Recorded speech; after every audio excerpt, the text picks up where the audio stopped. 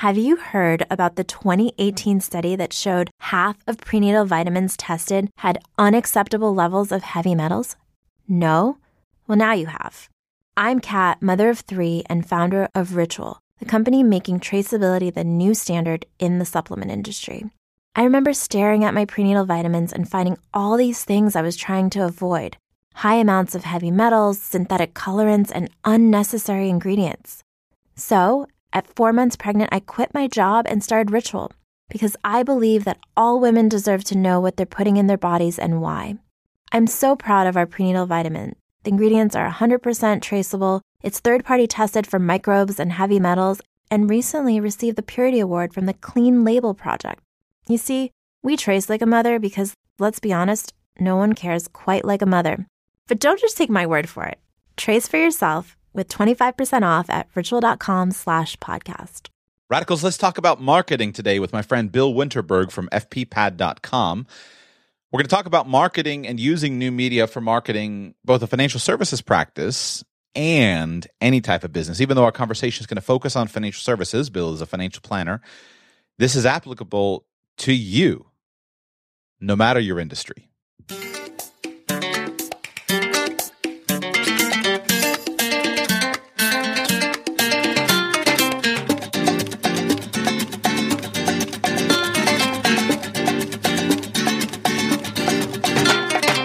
Welcome to the Radical Personal Finance Podcast. My name is Joshua Sheets, and I'm your host. Thank you so much for being here. Today is a very special day. Number one, I do have a really cool interview, and I'm going to play that for you in a moment. But then also, I want you to celebrate with me. Right before I hit record on the recorder, I just opened the Libsyn account and realized that we just crossed over 1 million downloads.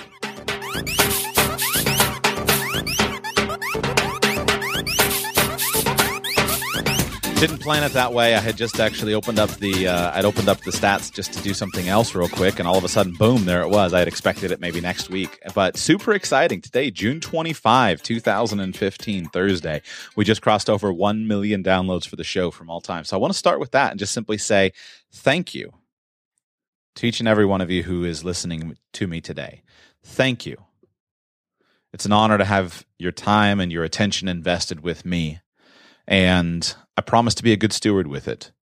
I promise to continue to work to bring you content that is going to help you. I promise to keep working hard to hopefully be your most valuable source of ideas and education and inspiration and encouragement and motivation, and basically just a good friend to you on your journey to and through financial independence. That's the mission of this show, where we talk about financial independence in all of its permutations. And it's been an awesome year, this last year that the show has been out there. It's been an awesome year, and we're looking forward as we come up on the 1-year anniversary of the show here at the end of June. July 1 was the day that I started it full time. It's just a super exciting milestone to hit, to be hitting 1 million downloads here right even before the 1-year anniversary. So thank you. Thank you very, very much.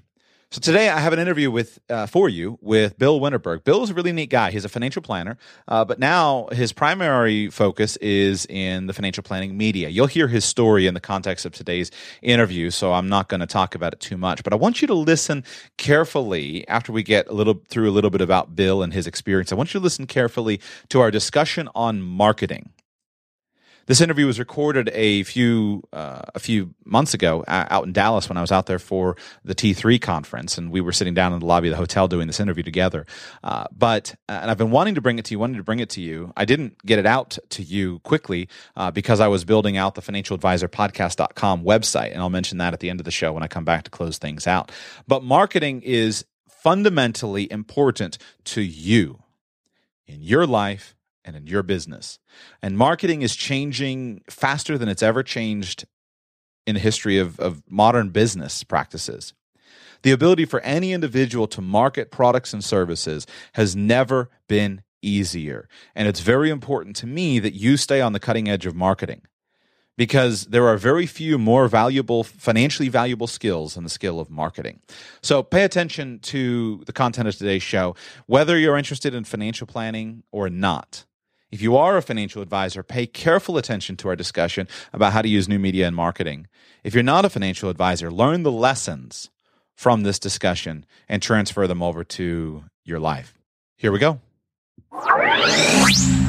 Bill, welcome to the show. I appreciate your being with me. Thank you so much, Joshua. It's a pleasure to be with you. So I'm glad we finally got a chance to meet here at T3. And I've watched you work online for a little bit, specifically in the financial advisor space. I'd love for you to start by just telling your story with financial advice and then how you started creating the type of media that you work on now. Yeah, certainly. The things that I do today with fbpad.com is I want to be a go-to resource that advisors have to stay informed about what's happening in technology that matters to their business. There's a lot of news, a lot of updates, a lot of innovations. And if it's hard for me to keep up with the pace of change, I know that advisors have very little chance about staying up to date with things that are going on. So I'm trying to distill the important stories and use media and use videos and podcasts and other things like what you're doing online and what other people do online to be seen and viewed as a trusted independent source of those news and updates. And the reason I got into audio and video production is I actually went to school for it back in college. Wow. So my dream was to run the soundboards on a cruise ship, if you can believe it. So that was my high school, I'm going to graduate, I'm going to go to school for audio engineering and run the boards and travel the world. That was the idea. Then reality sets in, and because of some fortunate events, I was able to get into the Hewlett-Packard printer industry, writing some basic software drivers. And I received a phone call from a gentleman who hired my, at the time, girlfriend to do some babysitting. He had contacted me knowing that I was going to college for audio engineering. He said, "We're creating this new toy, and we'd like it to have rich music and good instruments inside. Would you like to join us?" And I said, sure. All right. And my family said, "You're an idiot. You're leaving Hewlett-Packard, this Silicon Valley pinnacle business, for a no-name startup." Well, that startup happened to be Leapfrog Toys. Wow. So I was brought on board to help with the instrument set formation, to create that rich instrument library, and I ended up working there for 7 years. Now, while I was there, Leapfrog went public in the middle of the dot-com crash. Wow. But Leapfrog was a Wall Street darling. They had a product. They weren't just a website to order dog food. They had a product. They grew from, at the time, I was maybe employee number 18 or 19, and they grew to 500-600 employees in a few years. So they were doing great. And they went public in 2001, and all the phone calls start coming in from the brokers, the wirehouses. "Hey, we want to help you out with your wealth management needs. Give us a call. Come to our office." And I said, this is the pigs being led to slaughter. Right. So why don't I self-educate, learn about all the IRS rules, alternative minimum tax, non-qualified options, yada, yada, yada. Pretty soon I became a trusted guy that my colleagues went to learn about this stuff. Right. I didn't have a sales agenda. I wasn't trying to push any product. I just wanted to help everybody make good choices with their new money. And I saw that as the opportunity because Leapfrog was kind of like Apple was back in the 80s. They had a huge blockbuster hit. Leapfrog had the LeapPad learning system and all the books and cartridges that went with it, but there was no follow-on product. So just as quickly as they reached the pinnacle, they started going downhill quickly. So I was prepared for a career change, and I decided, I really like being a trusted source of crazy financial ramifications. Why don't I try to get into financial services? So I left Silicon Valley. I joined my wife, who had moved to Baltimore for med school, and got involved with a broker-dealer as a rep, and I lasted all of 9 months. When it coincided really well with my wife's graduation from medical school, we moved to Portland, Oregon, where she went to residency. And that's where I discovered independence. Okay. I started my own state-registered RIA. I worked with the residents and fellows in the hospital because they were making peanuts. $35,000 a year, $40,000 a year, and they're working 80, 90, 100 hours a week. So they're basically getting $2 or $3 an hour when you do the math. But their income triples or quadruples after they're complete with their residency. And I felt passionate about helping them set a good foundation at that time so that when the money did arrive, they weren't making poor decisions with their higher income. And I started that business. That was when the cloud was starting to mature. You could get a cloud CRM. You could put documents online. And I built my business to be pretty mobile and portable back in 06 to 09. And I figured, if I can do that for my business and scale and be portable and run it from anywhere, I bet that financial advisors can benefit from that too. So in 2009, it coincided with yet another move. If you're listening, this is what happens when physicians go through training, is you move a lot. We moved from Portland, Oregon to Dallas, Texas, where we lived for another 3 years for a fellowship program. And that's when I started FPPAD.com. I was committed to making FPPAD.com the go-to place to learn about technology changes for financial services. And that's what I've been doing ever since. And I've had one more move. Once again, if you're paying attention, this is life as a spouse to a physician. We now live in Atlanta, Georgia. We moved in 2012, and business has been very good because technology was moving quickly back in 09 and 2010, but not a lot of people were buying. People were just trying to preserve their businesses in the wake of the financial crisis. But since 2011, 2012, and the general recovery, we're starting to see tons of money coming into the industry, lots of innovation, and advisors, it presents lots of opportunity if they know what opportunities to take advantage of. So that's my story about why FPPAD exists, how I got from audio engineering on a boat to using that skill that I had learned 15 years ago to make video productions and make video broadcasts, because I like being able to use some of those skills that I picked up 15 and 20 years ago to spreading the good word about technology today. Do you still run a financial advisory practice? I don't. I shut down my RIA, my registered investment advisory firm, in 2009, so I could go full-time into consulting with FPPAD. And when you originally started FPPAD, was it just as a hobby for fun? Was it intended to be a business? I think there was a hybrid. I knew that because I was moving around, I have to essentially start from scratch in each new city. So with the ability to publish online and be viewed as just a slow marinating source, that if two people read a story and they shared it with two more people, then it becomes four, and it just grows on the audience. That was my purpose, is to have some good resources about tips and tricks to be efficient and be productive inside a financial advisor's business day in and day out. And that's grown because advisors are looking for resources on how can I serve more clients? How can I give more people planning without adding significant overhead to my business? How can I be more efficient? Now it's how can I be mobile? How can I be secure? How can I go to the cloud? So it started out as information sharing, and obviously as my profile grew, people viewed me as a trusted consultant. So they would hire me, let's talk about specific opportunities, let's talk about specific tools, and it became a business, and it's grown pretty well.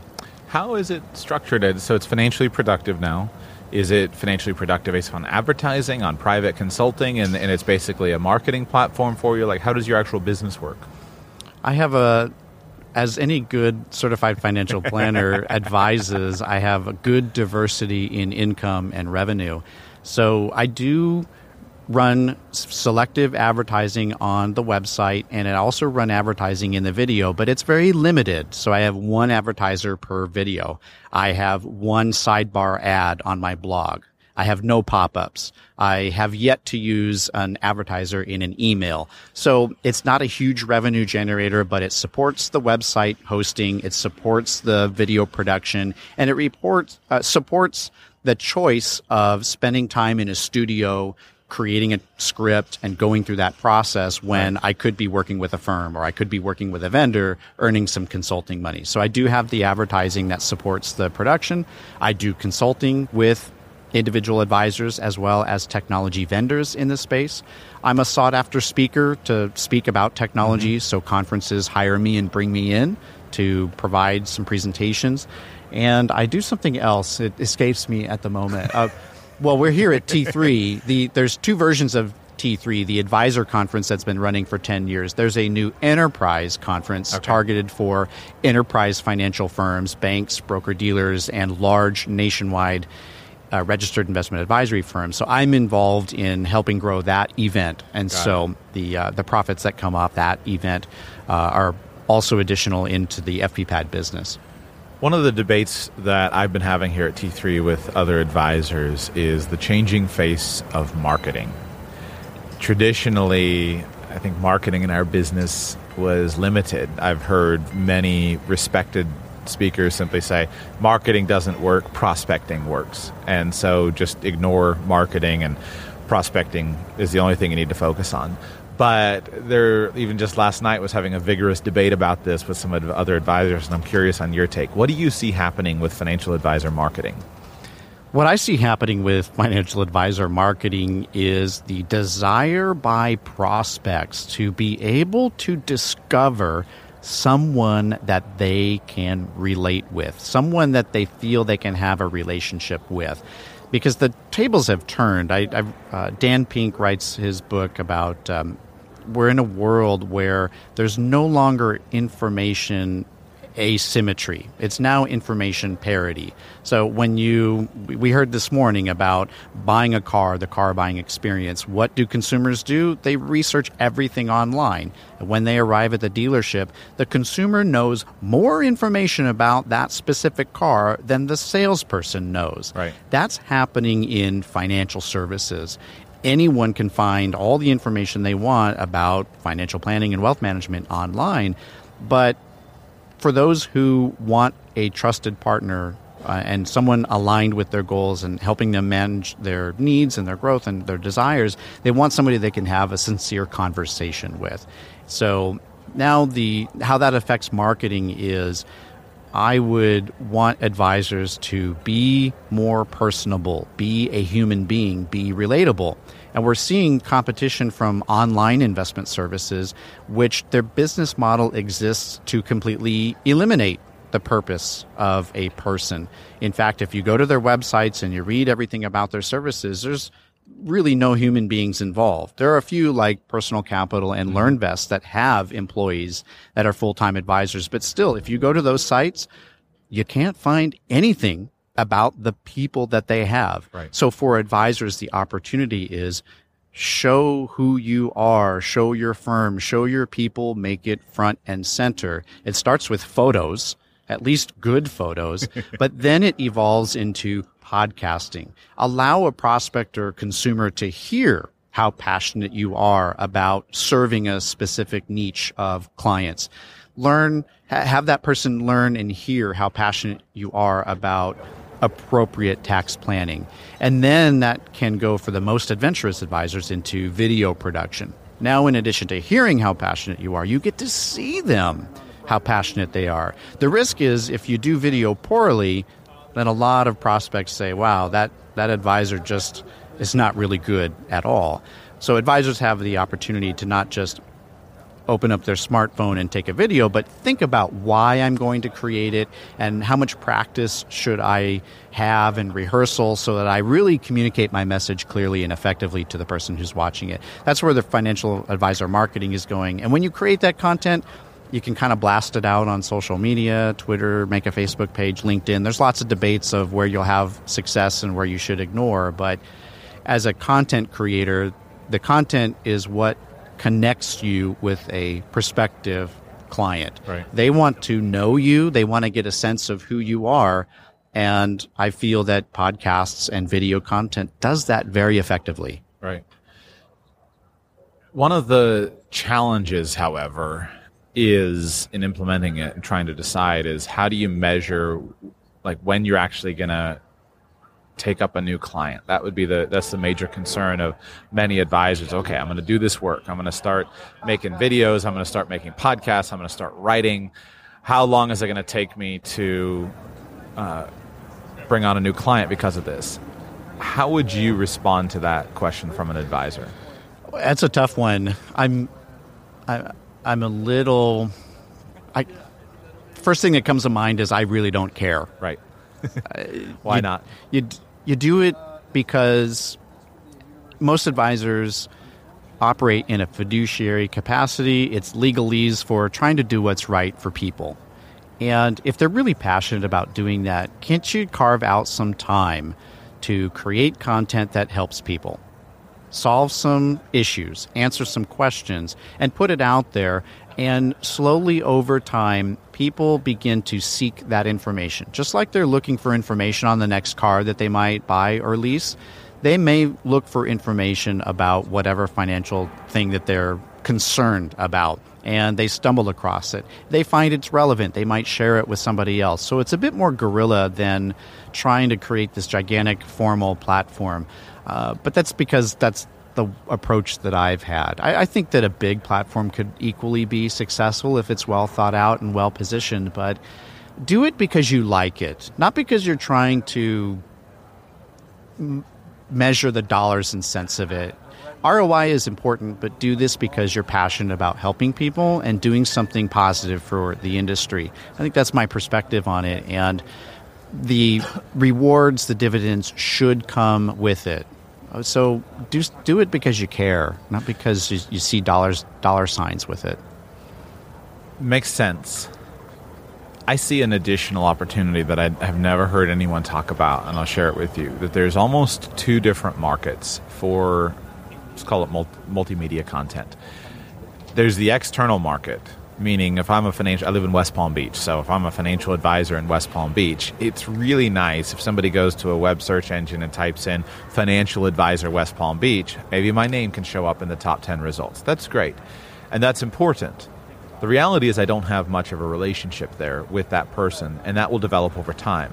So if I am creating content that will allow them to understand who I am as a person, they can build some comfort level that goes beyond 6 static pages on a website, which is a good start, but we can do a little bit better than that. Mm-hmm. But the flip side is, I think the production of multimedia is a simple continuation of what we've always done in the financial advisor marketplace. When I was trained, I started my financial advice career with Northwestern Mutual. So I was trained in the Al Granum building a financial services clientele model, the one card system. And so in that model, very traditional insurance sales model, you start with a list of 200 names and you work your way through those 200 names, and you ask for referrals to other people, you call them and you build. Well, one of the interesting things that happens in Al Granum's day and time, the only way that you could connect with those people that were in your database, and the goal was you got to about 1,000 people in what he called your one card file. This is back in the 50s, something like that. And it was brilliant, but you would call twice a year, and you would go out for a birthday lunch, and you would go out for an age change lunch. And today, that I think still works and still applies. The reality is I don't pick up my phone call. I don't pick up my phone anymore unless it's a scheduled call and I know who it is. I screen everything. And it's really tough for me with my busy life to want to go out to lunch. But what happened over the years is I built my system with the one card system. I wound up meeting all these people. And then when I met all these people, and one of the bits of data that I would ask from them is I would get their email address. Then I would get their email address, I'd plug it in my phone, I would use my phone, and it would synchronize with Facebook, Twitter, LinkedIn, Tumblr, Instagram, whatever. They would show up. Well, now we're connected there. So in this scenario, I'm on a radar screen with these people that I've met. And now if I'm creating interesting content, I'm creating useful materials, then now in a very passive way, within the circle of influence I have with people I've personally met, then now I'm helping those people on an ongoing basis. And it is taking the idea of what Al Granum invented years ago to say, how can I talk to my clients twice a year and keep this relationship? And the idea that financial advisors have done of making a quarterly telephone call and enhancing it and amping that up so that when a client is going through, or a prospective client is going through a life transition, you're on their radar screen as a trusted advisor. And nobody's talking about that. Everyone's talking about just the external focus of how do I rank on Google? Fine, that's cool. That's I think it's probably really valuable. But ignore ranking on Google and talk about how can I serve the social network, not necessarily just the online social network, my actual social network effectively, and be an encouragement and a teacher to them. Am I right? Am I thinking? Do you see that opportunity? It speaks exactly to my passion about do it because you care. Right. Do it because you're trying to provide education, training, awareness, whatever discussion. in an open and honest fashion. And it's great that it's scalable because you post a video, you post a podcast, and it has the potential to reach thousands or tens of thousands or hundreds of thousands, depending on your influence and your audience. But it's still fine if it reaches 50 clients or 25 clients.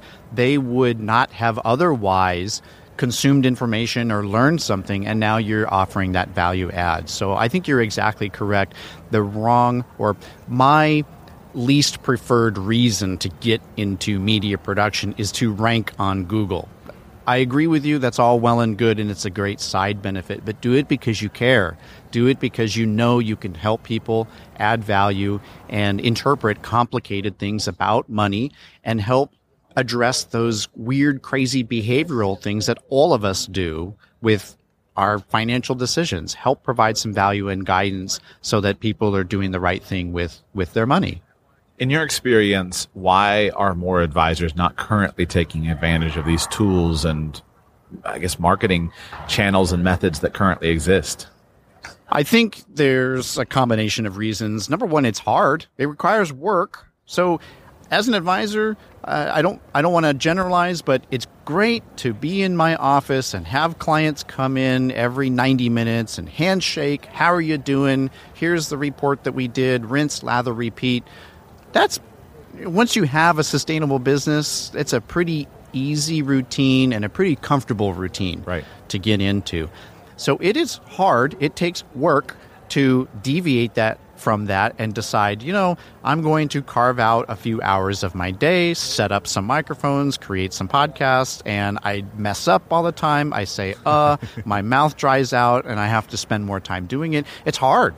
It's hard. Absolutely. So one needs to make a commitment of, I'm going to make a habit change and go do it. And I think a lot of advisors opt to go the path of least resistance, which is, my clients don't need podcasts. My clients don't ask me for videos. So I'm going to just choose the comfortable path and do what I've always done in my business. That's the easy way out.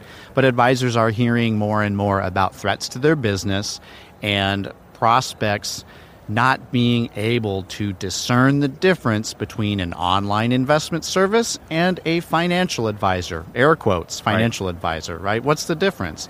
I can pay a super low fee for this portfolio that's managed by an algorithm and probably does it pretty effectively.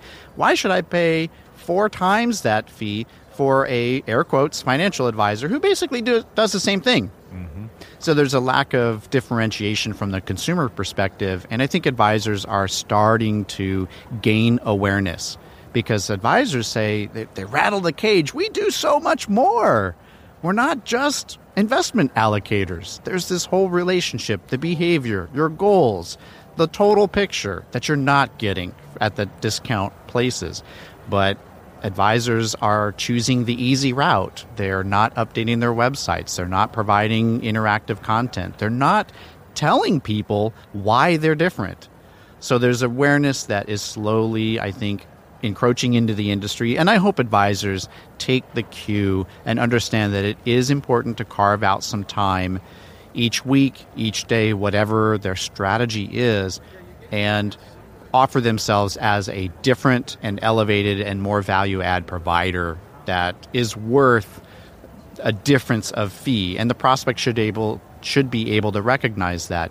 They're going to get basically no service at a low price, but these advisors, these financial planners, they're talking about my total picture. They're talking about my behavior. They're hand-holding, for lack of a better word or phrase, that when I get nervous, when I see the stock market get all volatile and rocky, hopefully I have the ability to talk with somebody about it and say, you know what, I'm nervous, but before I pull the trigger, let's have a sounding board, a discussion.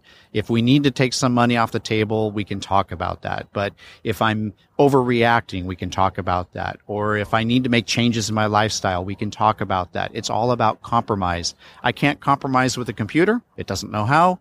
I can compromise with a person because you can listen to me and just give me some advice. Right. It's not perfect, but it's a good debate. It's good discussion. And I think that a computer will never be able to offer that.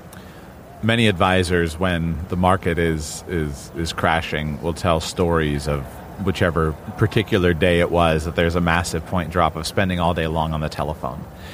And what has always struck me as funny about that is A, and I recognize, yes, you need to spend all day on the telephone on those days. But maybe with a little bit more planning and forethought, there could be fewer telephone calls. And also, if it's important on that day, how much more important is it a month earlier and 6 months earlier and a year earlier to be preparing for that day and to be sharing the things that you're thinking about that you're going to be saying on that day? One of our primary jobs as advisors, I see, especially in the investment management space, is helping clients to prepare for what's coming. And not that I certainly can't predict the specific numerical adjustment, but you can get a good sense of where things are going. But that's not a scalable business practice to be able to sit down and say, well, every day I'm going to spend an hour on the phone with every client, or every week I'm going to spend an hour on the phone with every client. But with media, it used to be, you had to go down to the AM radio station and buy a 1 hour time slot. And maybe that was good, but the price was so expensive, you had to get new clients for it. But today, you can do that for practically free. You spend a little bit of money and you get really high quality, but you can sit down with your phone and you can record an audio file and you can host it online for free, and you can allow the clients that want to hear your thoughts on what's going on this week to have that. That is powerful.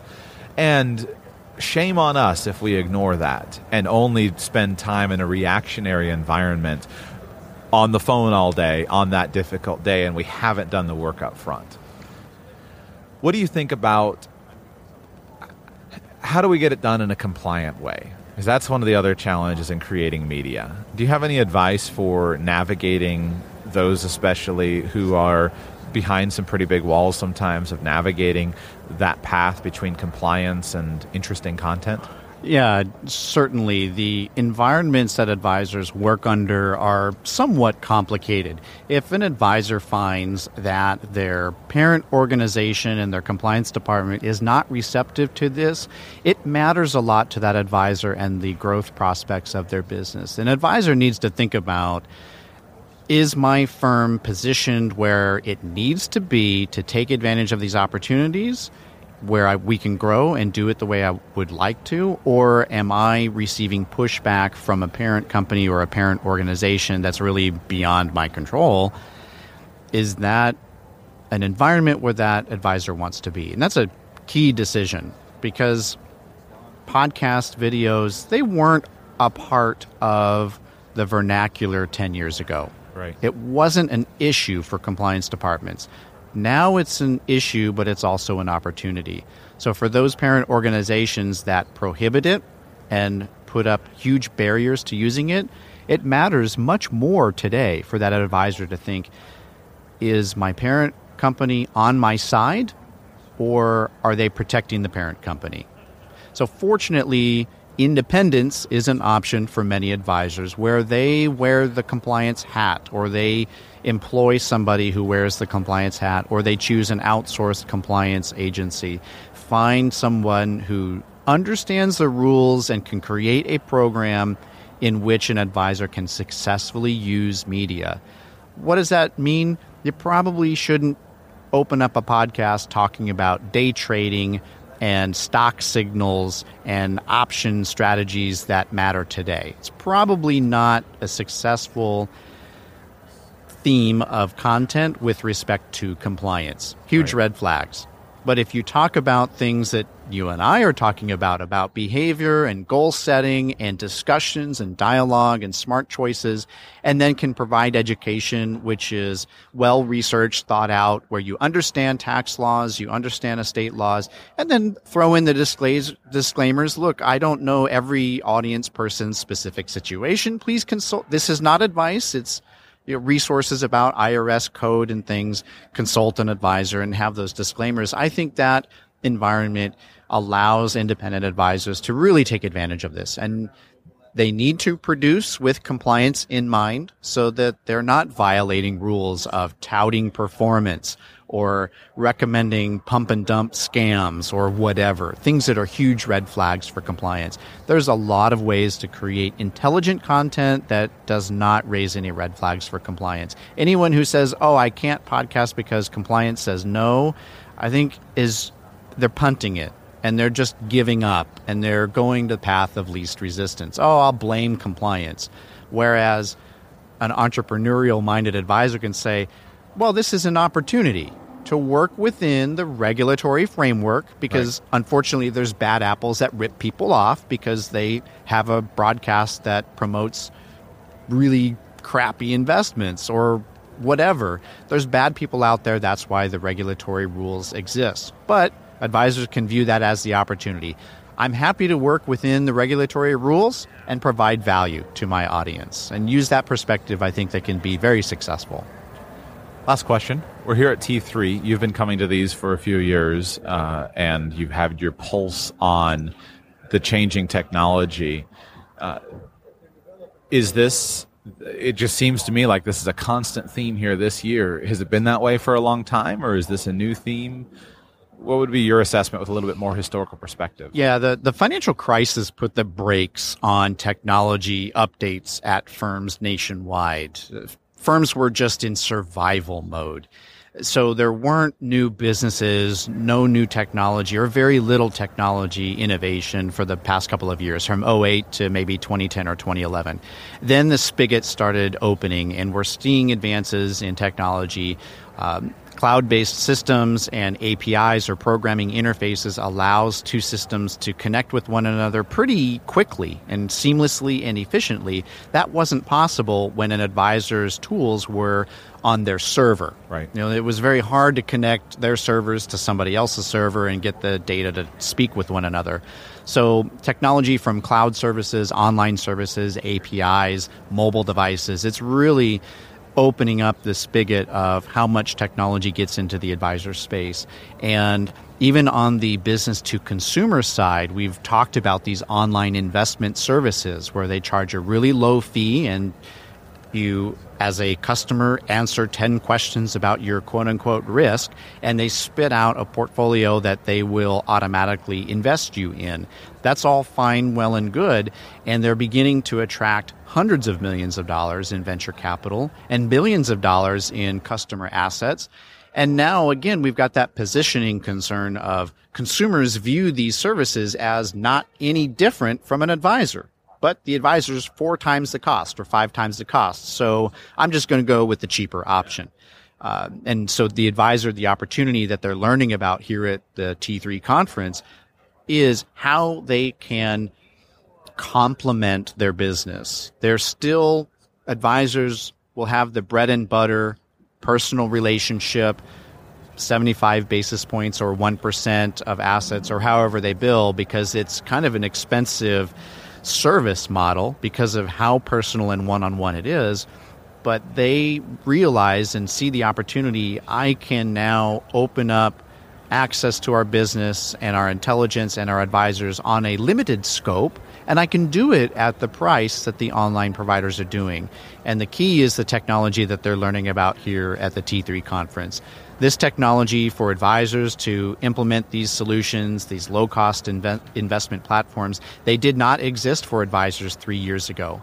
But now there are nearly a dozen solutions and more coming out with good features and lower price points.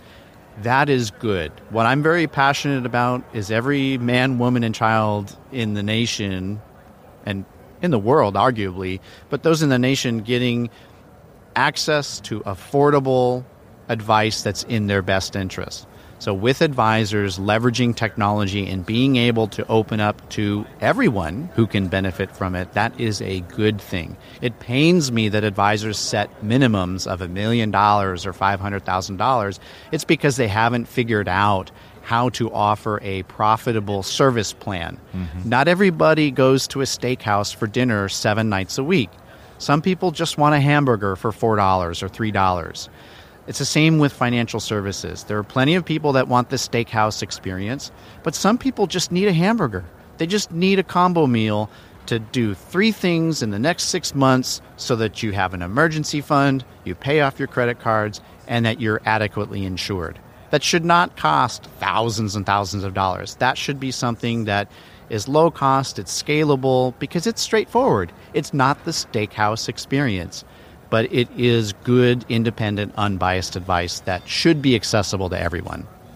FPPad.com, any other projects you want to talk about or anywhere else you want people to find you? Yeah, what I've learned with FPPad.com and the video production is that it's important to have coaching and training and a reason to create these videos. So I've launched with my executive producer, Steve Bierman, a program called Building Trust Online. Awesome. That's at buildingtrustonline.com. We've got a private beta period where we're coaching people in front of the camera, kind of in that Shark Tank experience. And we're going to roll that out to an online do-it-yourself program. So anyone can stand up in his or her home or in the home office and record yourself on camera, look at it, review it, and do a bunch of other exercises. So you get the repetitions in, you get the practice. Because the worst time for coaching is when you sit in front of the microphone. Right. The worst time is when you sit in front of the green screen with the bright lights. That is not the opportunity for coaching. It is long before that, because it's the same with baseball. You're not going to hit a home run on opening day. You got to go through spring training. That's why they have that. So we're creating a spring training experience with Building Trust Online, not only for financial professionals, but anyone who's looking to leverage this opportunity. I need to get into your beta program because I've focused on audio podcasting because I thought that was helpful, and I've gotten a lot better at it, but I'm just starting to learn video, and it's challenging. It's, for those of us who aren't in front of the camera, man, I can see the value of a good coaching program. It's absolutely challenging. It's difficult. There's no blueprint. You can't expect to nail it on the first time that you do it. But investing in yourself and maximizing the opportunity is going to lead to a lifetime of rewards. Bill, thanks for coming on. I appreciate it. Thank you so much. Now, it's time to put some of that stuff into action. And here are my final closing suggestions for you. Number 1, if you are interested in video, go and check out Bill's video course, buildingtrustonline.com. That would be a great place to start. Check out what he's offering there in the course and see if it's appropriate to you. No matter your business, no matter your product, no matter your service, you need to incorporate video into that in some way. And yes, I know that even I haven't done very much video with Radical Personal Finance. It's been a staged approach. I've chosen to focus on audio first. But if you look at our culture, there is a massive shift going on. And if you're not present in some way, marketing your products and services through video, whether it's simple how-tos, whether it's simple tutorials, whether it's an ongoing relationship, there are a variety of ways to structure it. But you need to be doing it. And it's never been easier than it is now to do high-quality video. Right from a phone, right from a smartphone. To edit it, to push it out on YouTube, you've got to be learning and applying those techniques. That is a major focus of mine. As I'm getting some things squared away on the audio, I am going to be doing more video. Thing number 1. Thing number 2, look at other venues as well. So as an example, audio is incredibly important. The reason why I sat on Bill's interview here for a few months since I've recorded it was because I was building out the website and the work that I wanted to do for a new info product that I want to launch called the Financial Advisor Podcast. If you are interested in details on that, go to financialadvisorpodcast.com. All that's there is just a simple short little video and a capture box for your email. Put your email in there. It's just exclusively used for me to inform you about that course as I get it launched. FinancialAdvisorPodcast.com. I believe every single financial advisor, every single accountant, every single company or business will have and should have some sort of audio podcast. And that's some of the details that I'll be talking through on the Financial Advisor Podcast product, because it's not in the way that I'm doing Radical Personal Finance. It's going to be in a very different way, just a way of connecting with your clients in the same transition that blogging has had, where every company now has a blog of some sort. That's going to be happening with podcasting, and it is happening. It is happening with podcasting. It is happening with video. So check those two things out. Stay current on marketing, and that's my closing request for you. Stay current on marketing. In business, you've got to be developing financially valuable skills. Financially valuable skills are most likely skills that are connected to either the production of higher income, revenue, or the decrease of expenses. If you can't look at your job and say, here's how much money I bring in, or here's how much money I've saved, your job is in danger over time. So you've got to constantly be paying attention to this and saying, yes, I am actually developing and applying financially valuable skills, and marketing and promotion for your company and your business, if it's your individual business or your company, is an incredibly valuable skill. And it's just a skill that can be learned and applied. So consider that. Think about it. I hope this has been useful to you. Thank you all so much for listening to today's show. That's it for today. Check out what Bill's doing. Oh, I forgot to say, check out what Bill's doing online. I'll put links in the show notes to his YouTube channel. If you're interested, if you are a financial advisor, you'll enjoy his videos as far as keeping current on some of the changing technologies, some of the changing things that are happening in the marketplace, especially as pertains to financial advice. More than anything, though, just take a look at what he's doing, because he's doing an excellent job with it. And he's parlayed his videos into a pretty cool career for himself. And in your industry, there might be something similar to what Bill has done. Perhaps you've been around the edges of an industry, like he was a financial advisor, but then, okay, transitioning, maybe there's a slight shift that you can make. That's what I've done with Radical Personal Finance. I was a financial advisor, and I made a shift because of the opportunities that new media, new technology has opened up to me. So there might be something like that would be available for you, hopefully to get your creative juices going. Thank you all so much for listening today. Go and check out those websites, buildingtrustonline.com, financialadvisorpodcast.com. And as always, thank you so much to those of you who sign up to support the show on Patreon. I appreciate each and every one of you, the individual patrons who directly support the show financially. If you haven't done that yet, what's wrong with you?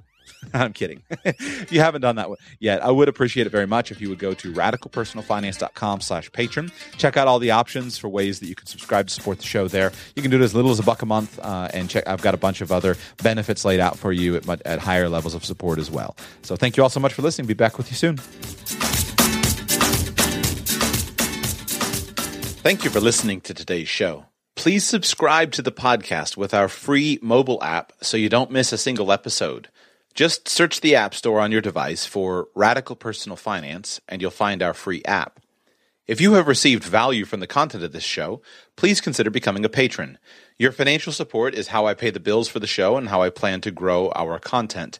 You can support the show with as little as $1 a month or as much as you feel the content is worth. Details are at radicalpersonalfinance.com/patron. If you'd like to contact me personally, my email address is joshua@radicalpersonalfinance.com, or connect with the show on Twitter @radicalpf and at facebook.com/radicalpersonalfinance. This show is intended to provide entertainment, education, and financial enlightenment. But your situation is unique, and I cannot deliver any actionable advice without knowing anything about you. Please develop a team of professional advisors who you find to be caring, competent, and trustworthy, and consult them, because they are the ones who can understand your specific needs, your specific goals, and provide specific answers to your questions. I've done my absolute best to be clear and accurate in today's show, but I'm one person and I make mistakes. If you spot a mistake in something I've said, please come by the show page and comment so we can all learn together. Until tomorrow, thanks for being here. Did you know that most vitamin D3 supplements come from sheep's wool? I'm Kat, founder of Ritual. We're making traceability the new standard for the supplement industry. When I was pregnant, I couldn't find a multivitamin I could trust, so I created my own. Ours is made traceable, third-party tested, and clean label project certified. Oh, and our vitamin D3? It comes from sustainably harvested lichen from England, not sheep. Trace for yourself with 25% off at ritual.com/podcast.